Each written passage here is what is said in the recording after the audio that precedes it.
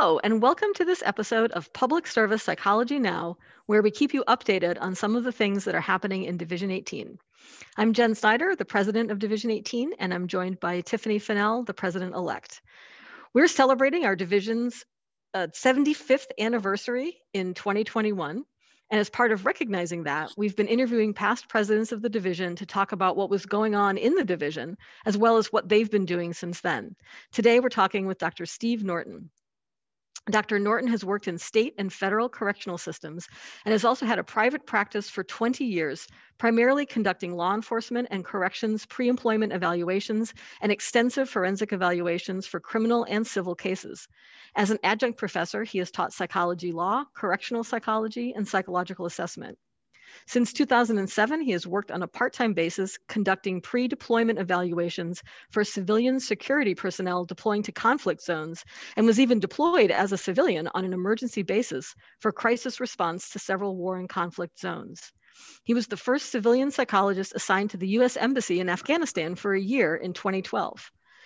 Dr. Norton has been very active in Division 18 for many years, serving 2 terms as chair of the Criminal Justice Section and as our president from 2010 to 2011. Thank you so much for your service and being with us today, Dr. Norton, and tell us more about what you've been doing since your presidency. Well, thank you much for having me on. I appreciate the opportunity to talk about Division 18. I also appreciate both the work that you two are doing in preparing this. This takes a lot of effort, and it's a benefit to the division to have the input that you two are both doing. So thank you for that. My time in Division 18 was very positive. I've always enjoyed the interaction with colleagues and just kind of talking about both professional lives and the aspect of the personal life connection is always very positive as well. So I very much enjoyed my time with Division 18, and I continue to stay active and keep my hand in a few things when I can. Well, thank you again for being here. And yes, you've been very active and very have made very significant contributions. And so let's talk about some of those contributions. But maybe first, tell us a little bit more about the context of, when you were serving as president, maybe what was going on in the division or, APA, or even the wider world at the time, especially as it may have impacted public service psychologists.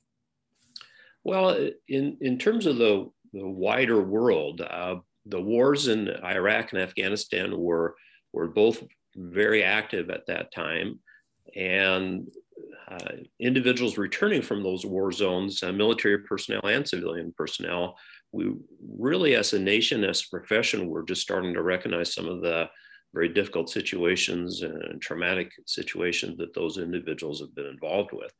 So that was a big professional activity for all psychologists at that time, was just recognizing that trauma, recognizing the effects, and then trying to develop services that best address those type of effects. So that was very much an active worldwide activity at that time. For APA and the division, as I was preparing for this meeting today, I was going over some of my past notes and newsletters and meeting agendas and all those kind of things.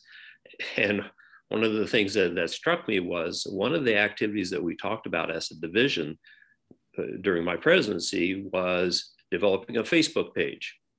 And at that time, I myself was not on Facebook, really had no idea what it was. I thought it was something that teenagers were involved with. So I thought, okay, well, we can give that a try. Well, lo and behold, I was pleasantly surprised and informed about how much of an impact that actually can make. So we developed a Facebook page. There were much more clever, technologically advanced people than myself. So we developed that Facebook page, and we are still, as a division, very active in the internet and Facebook and all sorts of those kind of things now. And with the year that we've just had, we've developed and improved and enhanced webinar training and all that. So to think that when I was president, we were just starting Facebook, I thought that was quite interesting to take a look at that. We had also talked as a division then about developing trainings, how we were going to do that. There was some initial talk about the whole webinar process. Most of us, frankly, didn't know how that would be done, but we were aware that other divisions were starting that, and it was something that we felt was important. We had some teleconference meetings over the telephone, which was a much less productive process than the Zoom meetings we have now. But again, it was just surprising us. I was looking over that, how much of that had just started during my presidency role, which I had really nothing to do with. Again, with much brighter minds within the division that were part of that. Another big development at that time is we had just approved the section for a serious mental illness at that time. Mary Jansen had been very, very active within the division and within APA about developing that as a specialty. We as the division were trying to be as supportive of that as we could. And again, that was the year that we developed the serious mental illness section. In fact, it was announced at the business meeting, presidential meeting for APA that year. So I was very, very pleased to be part of that. At that time, we were also very active with the prescription privilege process. And the division had started to sponsor some trainings for that. That was an area that I was not actively involved in. I was, but I knew that was something that we as the profession needed to improve, develop, and it was something that the division members and the institutions that we all worked in, that was needed for the clients that we served, and again, the institutions and systems that we serve. So that was a big part of the process as well. Some more of the mundane things that we dealt with as a division. We did a lot of work with bylaws at that time. Some of the bylaws had not been revised for a while. Some of them, frankly, didn't make much sense. One of the sections had bylaws that didn't include attending the division meetings, which didn't really make a lot of sense. So we kind of updated some of those things. But that was more some of the more mundane process that we were involved in. And as I mentioned, we were also looking at developing CEU opportunities. We'd started to collaborate a little bit more with some of the other divisions for APA presentations, joint presentations, and that was very positive as well. So the division was active, developing some new things, but also focusing on what we could provide as a division to our members and to the profession at large. Wow, that's an awful lot. And even, I guess, the quote unquote, mundane things are pretty significant. I mean, I think many members today, speak about the benefits of continuing education opportunities. And I know APA in general has really valued and emphasized more interdivisional programming at APA and even outside of, the conference. So to know that was even, something that was being talked about or being planned even over, a decade ago, that's not something brand new. It's really impressive that you guys were so forward thinking like that. I think that it'll probably be a comment that every one of the presidents make for this podcast is that we've always been concerned about membership. And part of that membership is, what is it that we as a division or within the sections actually provide to members? Mm-hmm. Myself in my own role working in corrections for as many years, there are many, many correctional psychologists who are not members of APA at all, because they just didn't see what benefit that could provide. Well, one of the benefits is that training. When I was active working in correctional facilities, trying to find relevant training was very difficult. And that's what I wanted. That's what the division wanted to be, that place where people who could get training that was relevant to what they were doing. And that was a major benefit to being a member of the division and again of the sections as well. Right. Yeah, I think that continues on. Well, I'm thinking about your term and some of the major, issues and initiatives, that were underway, and some, I know you've credited others, for helping to lead the way too. But still, what do you consider some of the accomplishments or some of your accomplishments from your year? Well, one of the things that I wanted, one of the things that was successful, the section on psychologists in Indian country had an unfortunate drop in membership. And that year, actually, membership was down throughout the whole division as well as in APA. But the psychologists in Indian country really did not have anyone who was able to step up into the chair role. So I took that on myself. I didn't want that to fold during my stay. So I took that on, and I was the interim chair for a year, and tried to coordinate some meetings, get some people involved with that. Unfortunately, I was able to recruit Jackie Gray to be the section chair for that next year. There was a student, Sarah Borland, who was a big part of that. So we were able to keep that section active, and it's grown considerably since that time. So I felt that was very positive. Mm-hmm. One of the things that I tried to do, which frankly I was not very successful with, is the historical record. There was too many times, both when I was criminal justice section chair and division president, where we would be at a meeting and somebody says, "Oh, why the heck do we do that?" And we really didn't always know why we did that. So we would have to go back through notes. We just did not have a good repository for keeping track of what we had done from year to year, or even from meeting to meeting. So we tried to develop that. We talked with the APA about putting that on a website. So that was another thing that we were doing at that year, was enhancing, developing the website. APA was very much encouraging divisions to do that. Mm. So we were looking at a way to add that content onto our website. The year that I was president, we really were not as successful as that as I'd hoped, but we did start that process, and I know it's much more clear and organized now. So we did start that process then.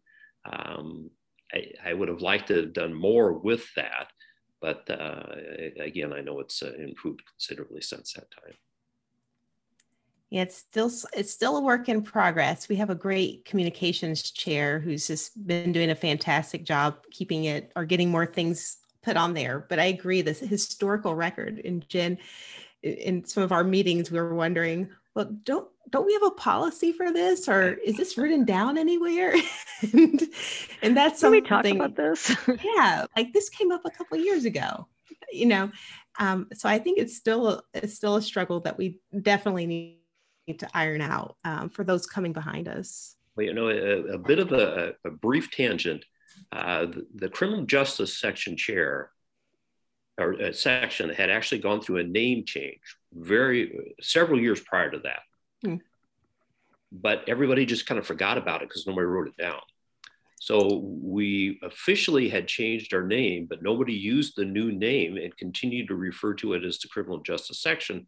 So it just stuck that way then. And that was an example of it just never got written down. So nobody ever followed through with it. So we just continued to do the way we had always done it. So I'm curious what the name change is supposed, or what the name is supposed to be. It was supposed to be a correctional psychologist or correctional psychology. I don't remember. Oh, huh. Yeah. Huh. Well, I guess CJ's section just stuck. It did, yes. Well, yeah, those certainly some accomplishments and some we can, I think Jen and I can relate to some similar challenges that we're still kind of facing today, as you mentioned. And well, what sort of lessons did you learn as a leader or about yourself as a leader during your experience or as a result of your experience as president? Well, I felt very fortunate to be able to take on both the criminal justice section chair positions. My second term as criminal justice section chair, really because nobody else did it. So I thought, well, what the hell, I'll do it again. I enjoyed it. I'll take that on again. And my president's role, frankly, I was not sure that it was something that I could actually do. But I was very eager to take it on, and I was pleased to have that opportunity. And I learned that I functioned better working with a team, even though maybe personally I'm a bit more of an introvert than most. But in terms of that role, I functioned much better with the team. I enjoyed talking about ideas with people and saying, let's talk both concretely what we should do and maybe visionary what we should do. And that was a very exciting process. So I learned that I enjoyed that. On a more personal note, at the end of my president term at APA was when I first started working overseas. So the APA convention, where I ended my term, I was technically homeless. I'd sold everything back home.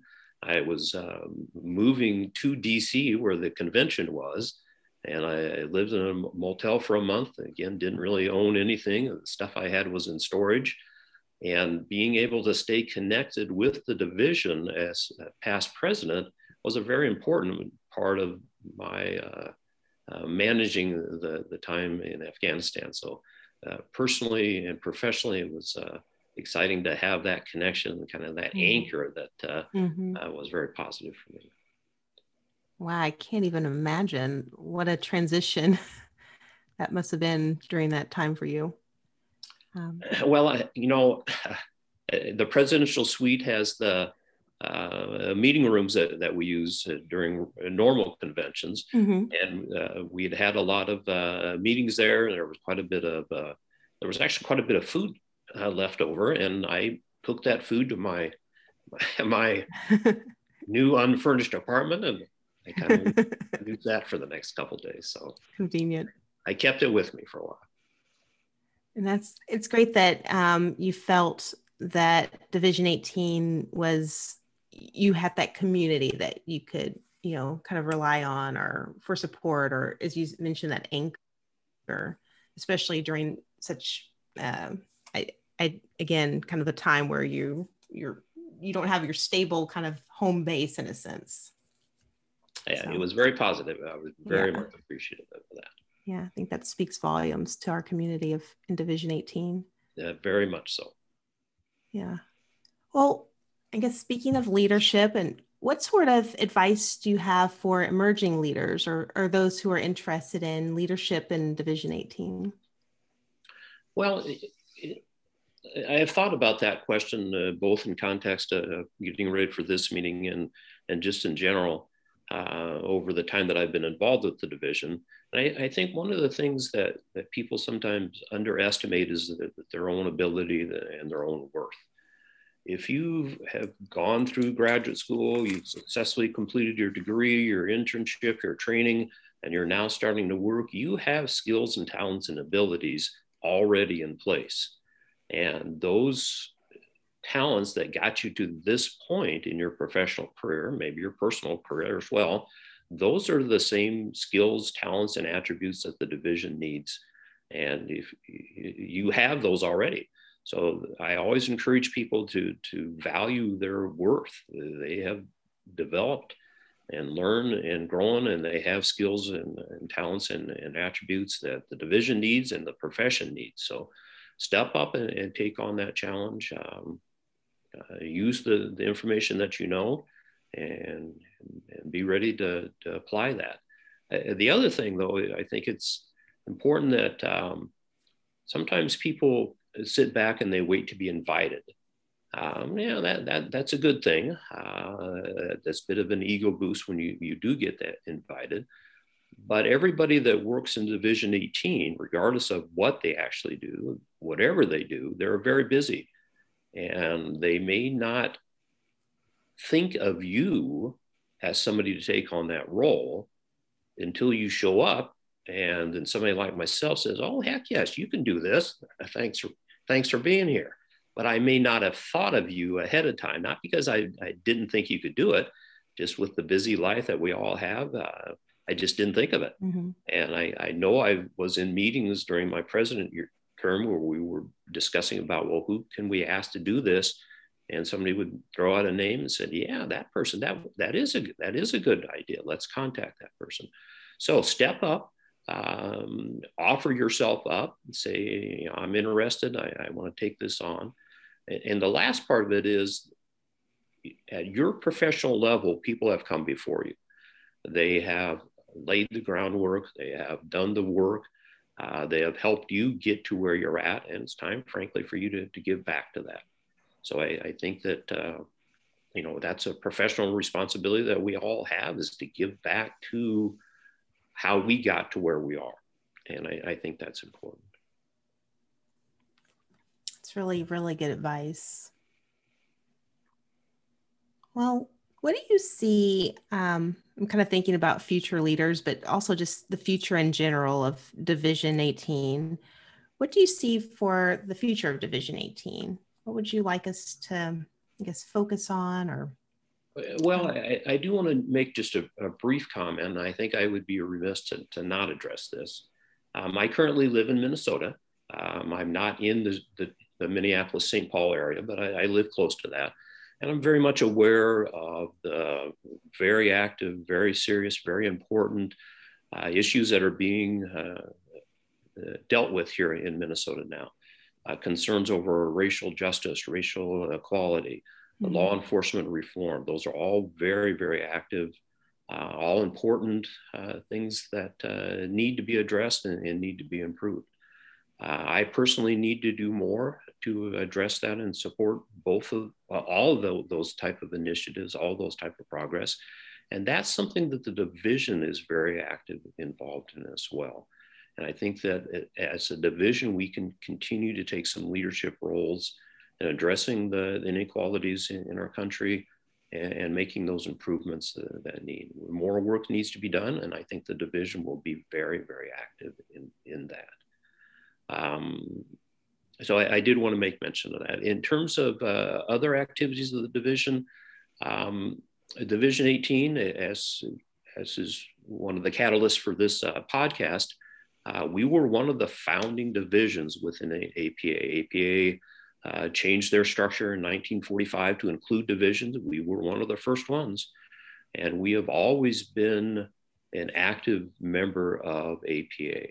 As we all know, the institutions that we work in, whether it's the Veterans Administration facilities, state hospital facilities, community mental health centers, correctional institutions, our agencies and our members provide the majority of training for psychology interns mm-hmm. and postdoc, for that matter.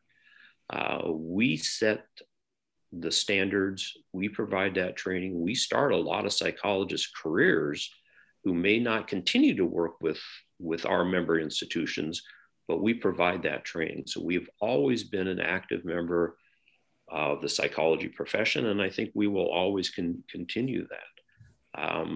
The presidential address for the year that I was president was titled Legacy and Leadership. And that's what we are. So. Wow. That's so very poignant. I'm just thinking about, it just sounds so aspirational, and kind of thinking about how to make that more concrete. But, But I think that's definitely our mission and our focus in Division 18, and what you said about addressing, racial injustices and law enforcement reform, and also kind of just thinking or taking a step back and thinking about our bigger role in the training and the development of psychologists in serving, the public and these underserved or marginalized populations. And it's kind of taking a deep breath, just because it's very inspiring to hear what you're saying. And I think maybe it might inspire all of our members to consider what we on an individual level can contribute, but then also as a division. It certainly has the wheels in my brain kind of spinning right now. Well, one of the interesting kind of side effects of this COVID year that we've all dealt with is the increase in webinar training. We have so many good training opportunities that the division provides that will continue to make that impact on professional development, both with our members and with the profession at large. Psychological Services as a journal it continues to increase and make a big impact on the profession.